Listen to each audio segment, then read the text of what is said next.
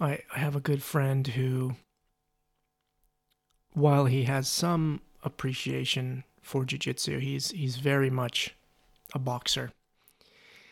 And he responded to some of the comments I've made in previous podcasts about jiu-jitsu, saying you seem like you are very stuck in your views on jiu-jitsu, and you really discount the effectiveness of other striking arts, like boxing, for instance. Now, don't get me wrong. I think, first of all, this podcast today is not about boxing and jiu-jitsu. It's actually about sources of innovation. But I wanted to touch on this because I think it links pretty nicely to what I want to talk about today. So, while I have most of my time wrapped up in jiu-jitsu and most of my training experience goes into jiu-jitsu, I did box for a few years and I did train in Muay Thai for a few years. And I have a tremendous amount of respect, and I fully appreciate the effectiveness of boxing and wrestling and Muay Thai and Sambo and Judo. And if any of these practitioners are able to impose their will on you, it doesn't really matter what martial art you do, you're going to be in a really bad spot. I think it's more about when a person is able to play their game.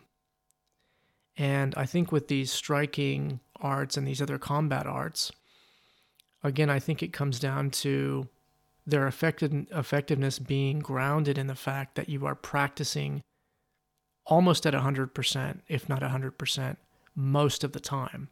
So again, you know it works. A boxer knows that if she can hit you with a decent combination, the chances of you recovering from that and coming back to do a takedown are probably next to nil. And the same would go for a judo player throwing you on your head on the asphalt, or a wrestler for that matter, or a Muay Thai boxer. But there's an interesting thing here, and I was thinking about this boxing situation. When a boxer is standing up with you, if the boxer's in front of you and you can sort of cover up and take a few punches, it's not too bad. But where you have a lot of problems with a boxer is, and this is what boxers are really good at, moving.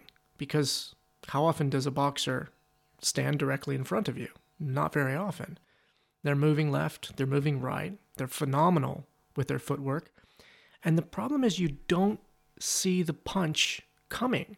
You might see punch 1, punch 2, but where did punch 3 come from? Where did that body shot come from? Where did that hook come from?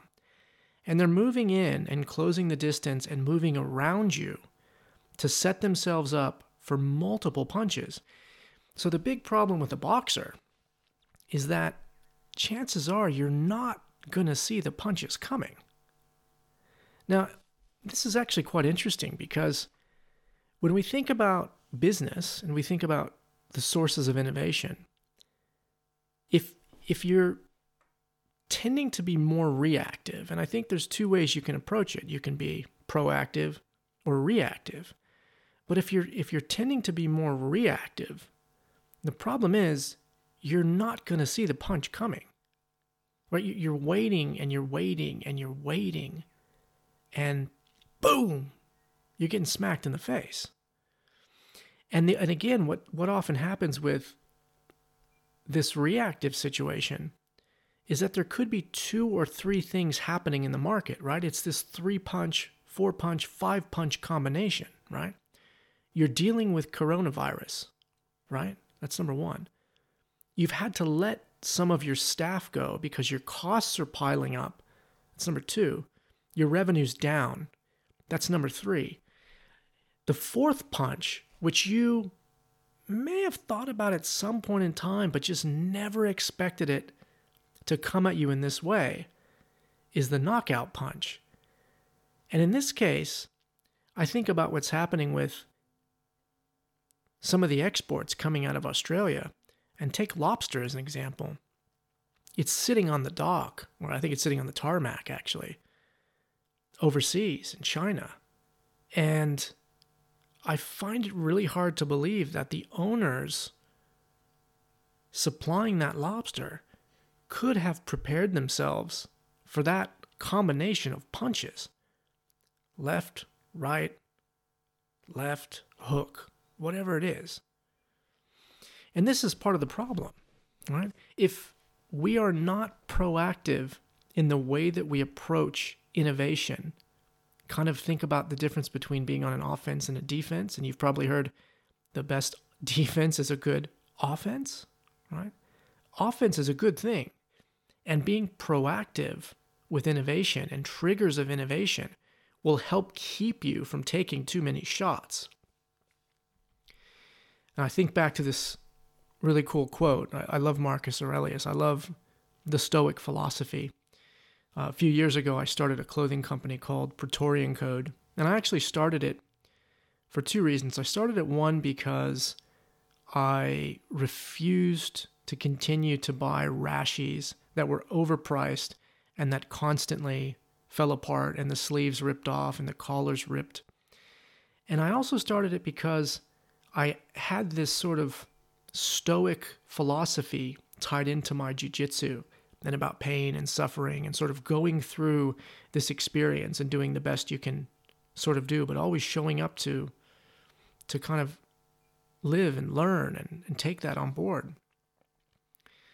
And one of the shirts we have, and again, this goes back to this boxing example, and the quote goes something like this. Marcus Aurelius said something to the effect of, the fencer's weapon is picked up and put down again, but the boxer's weapon is part of him, right? And I think when we think about innovation and we think about triggers of innovation, that proactive response to what's happening in the market, what's happening with different demographics, what's happening with these black swan events, and what's happening with innovation, and what's happening with, compliance.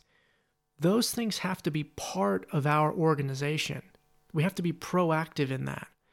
We should really have a business intelligence team that is focusing on those sources of innovation and letting us know where, you might run into a situation where you're going to get hit with a 2, 3, or 4 punch combination here. Okay? So today's podcast is about that. It's about thinking about where these sources of innovation are going to come from, where they're going to hit us within our organization when they do hit us. And in terms of the response, my response is always going to be very much get out of dealing with this reactive situation and set yourself up for a proactive response. So what are the sources of innovation? Drucker had quite a few. I think he had 7. And there were several other people that added to Drucker's original 7. And this goes back quite a number. I mean, this has got to be, it's got to be like over 30 years, I think. So this goes back quite a while.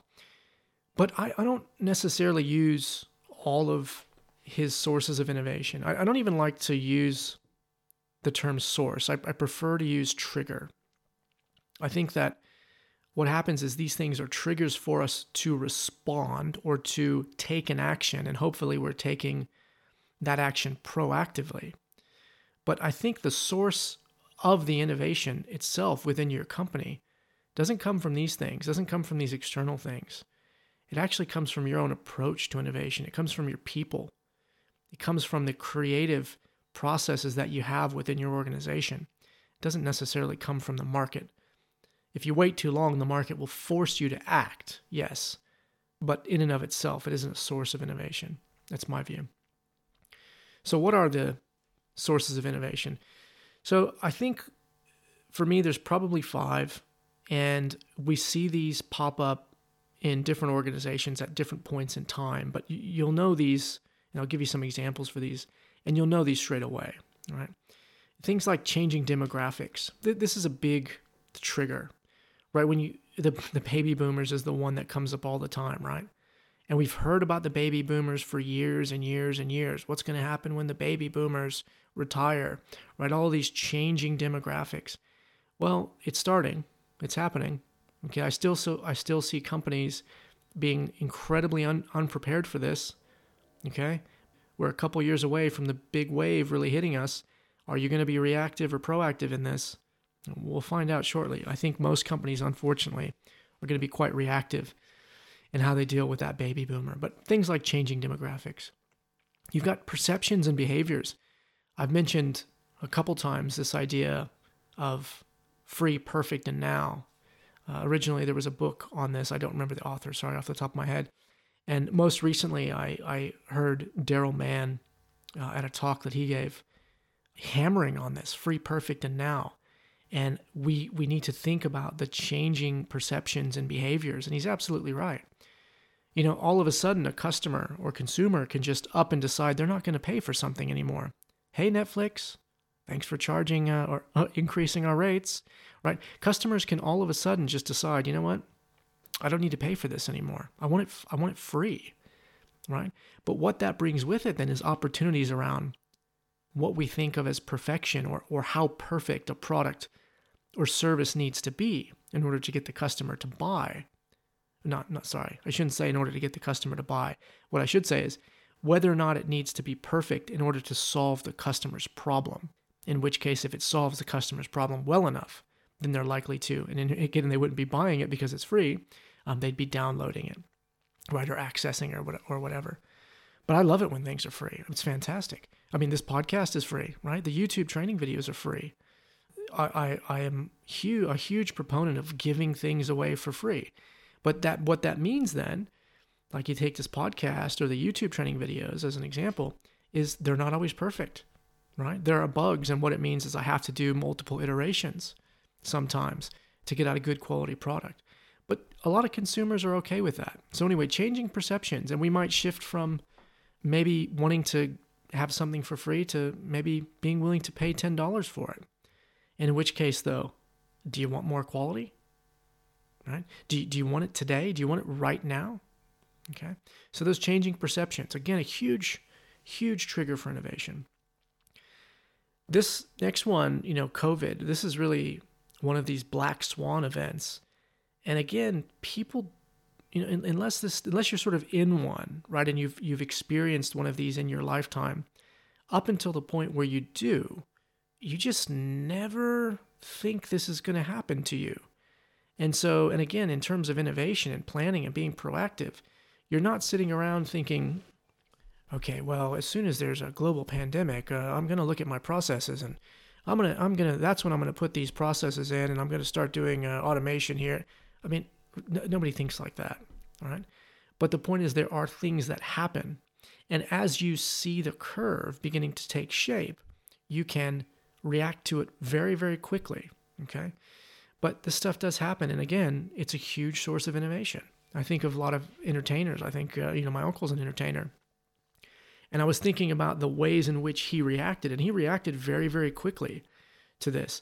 And again, the entertainers that didn't, and even the restaurants and the organizations that didn't react very well and didn't change their processes or change the delivery of their services or their products or some of the features around their services and products, they were really hamstrung by their inability to change. So again, black swan events are a fantastic trigger for innovation. Then you have things like invention and discovery. Invention is another really interesting one. I gave a talk for MATRIZ, which is the International TRIZ Association, maybe a month or so ago.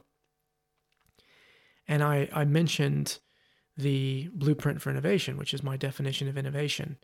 And I mentioned this in one of the first podcasts. And there was a question about whether or not this was a definition for innovation or a definition for invention.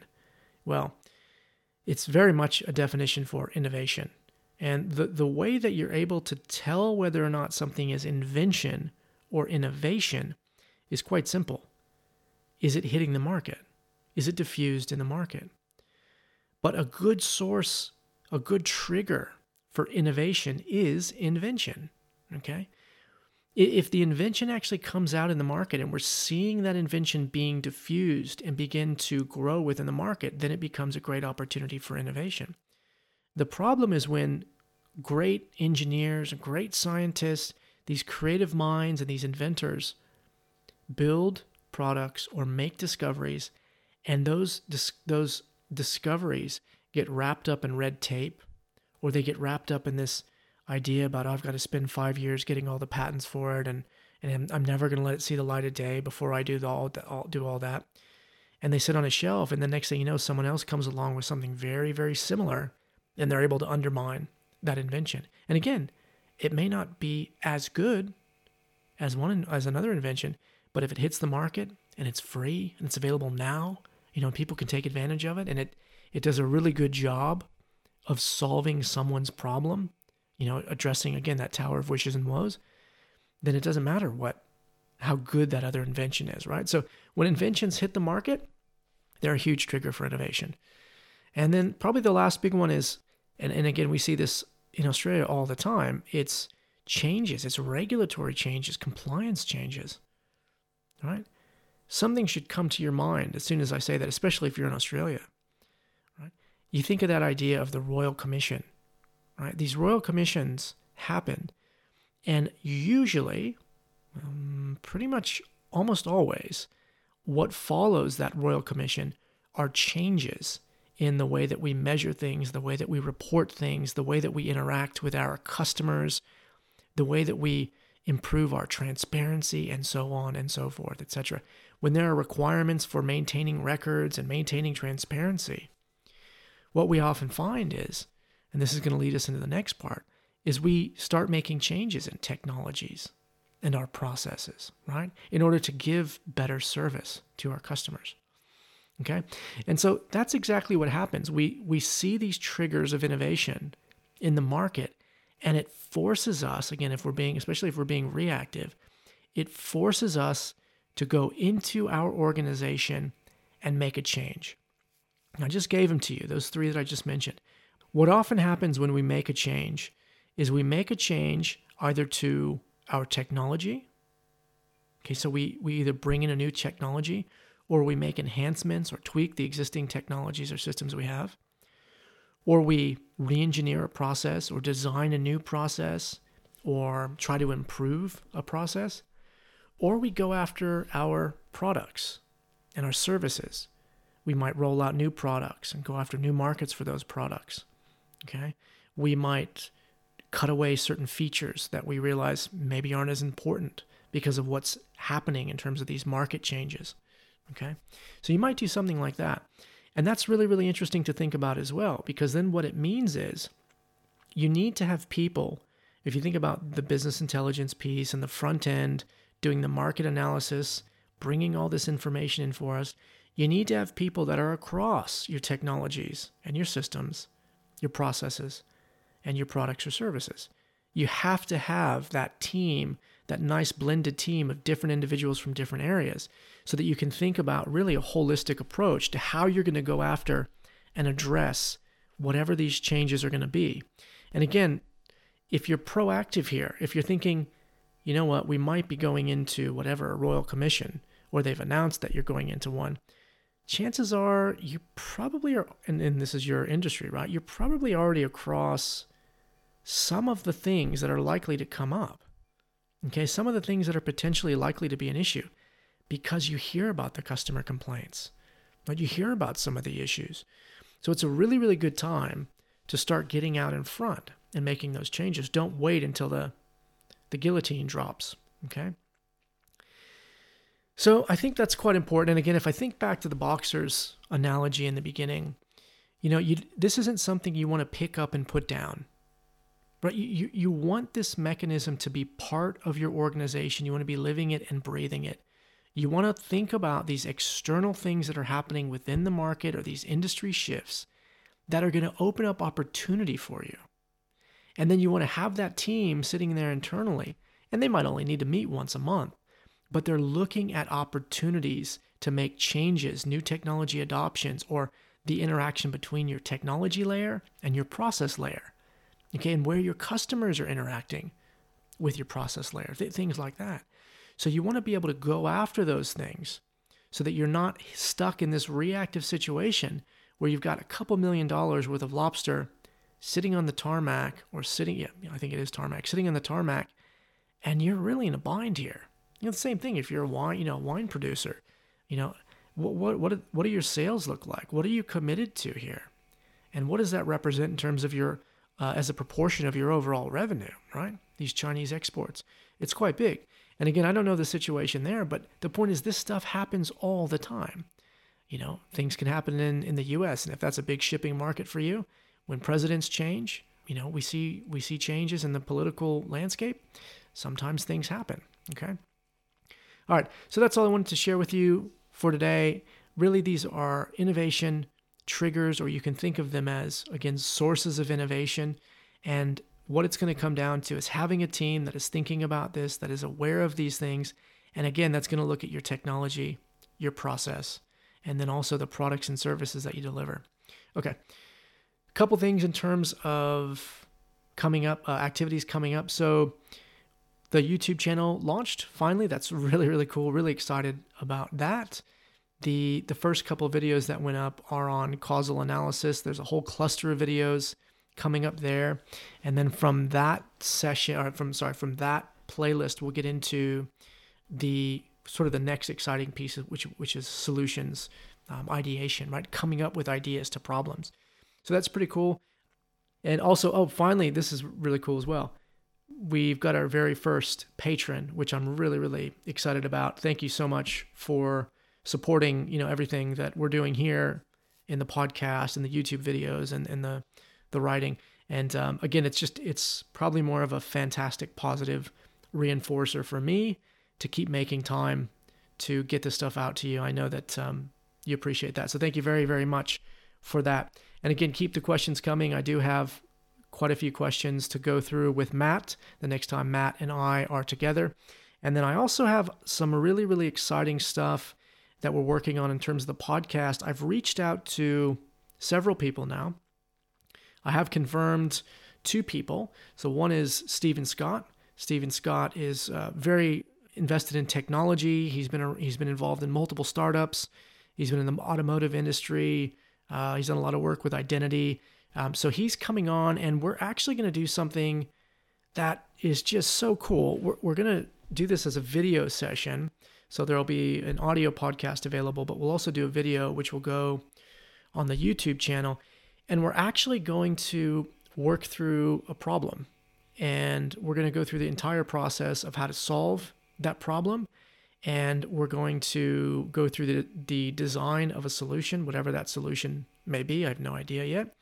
And hopefully try to get out, we should get to a low fidelity, but hopefully get to a high fidelity prototype that we can actually get out.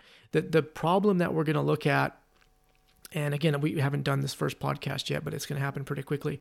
But the problem that we're going to look at is a problem where kids are getting trapped in cars, and especially in hot climates, they can get stuck in there. And just after a few minutes, the temperature can just skyrocket. And unfortunately, there's been a lot of deaths that have resulted from that. And so I think this is something that is really, really important to look at. And again, it's a great example for us to use because, I'm hoping that someone can potentially take whatever solution we come up with and run with it.